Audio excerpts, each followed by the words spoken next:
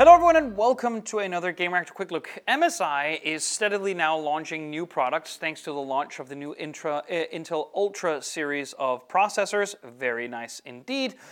And it's also because that they can use the buzzword of 2023 and 2024, AI. Now this in particular is called the MSI Prestige 16 AI Evo B1M.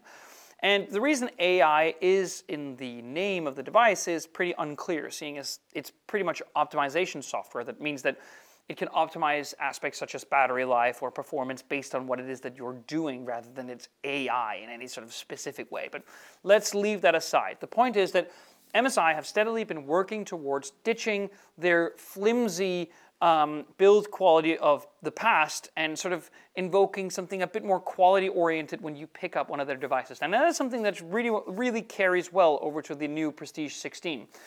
Because this is made with a very dense magnesium aluminum alloy, this entire package weighs 1.5 kilograms.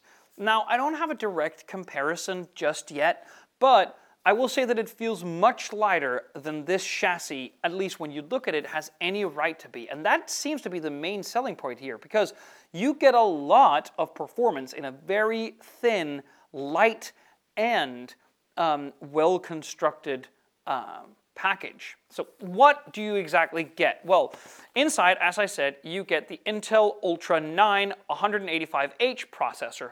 Really cool. Pretty much top of the line in that particular regard in the mobile sort of laptop-esque processor series.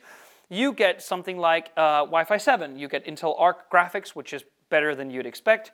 This screen here, I believe, is 16 inches, or rather 15.6. It's called the 16, and it's using what appears to be a 16:10 display. It's QHD+, covers 100% of the DCI-P3 color gamut, which we love to see, but you can also get a 4K OLED version if you want.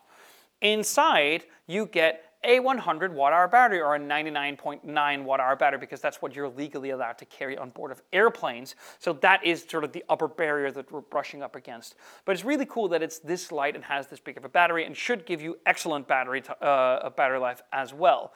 On the side, you get some good I/O, I would say. So we get an Ethernet port, which is awesome, an SD card reader, and there is also a headphone jack. And on the other side, we have or on the back here rather, and it's actually quite cool. I noted that in my notes, that it's quite cool that they've relegated the I/O to the back of the device. We usually only see this on gaming laptops, but it's nice to see here. So full-size HDMI 2.1, very awesome. A USB Type-A port and 2 Thunderbolt 4 ports. Awesome! That's fantastic for a laptop of this kind. The only reason that I'm hesitant is, look at it. The trackpad is big, yes. It's also off-center. They have the numpad here, which is fine. But while it is subtle, I'll give them that, I also think it's a bit too plain Jane. This top bezel here is too thick. The webcam placement is ugly. It's 16:10, I think, but it could also look like 16:9, because this screen looks awfully cramped, and I would love them to have taken a higher MSRP and eliminate this chin altogether, so we could have a much thinner and bigger screen-to-body ratio.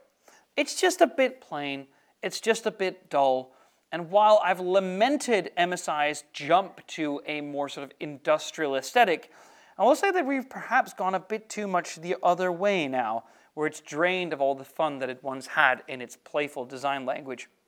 Other than that, it's definitely going to be functional, and if you're picking this up for something that is reliable, light, and efficient, it's probably going to be just that.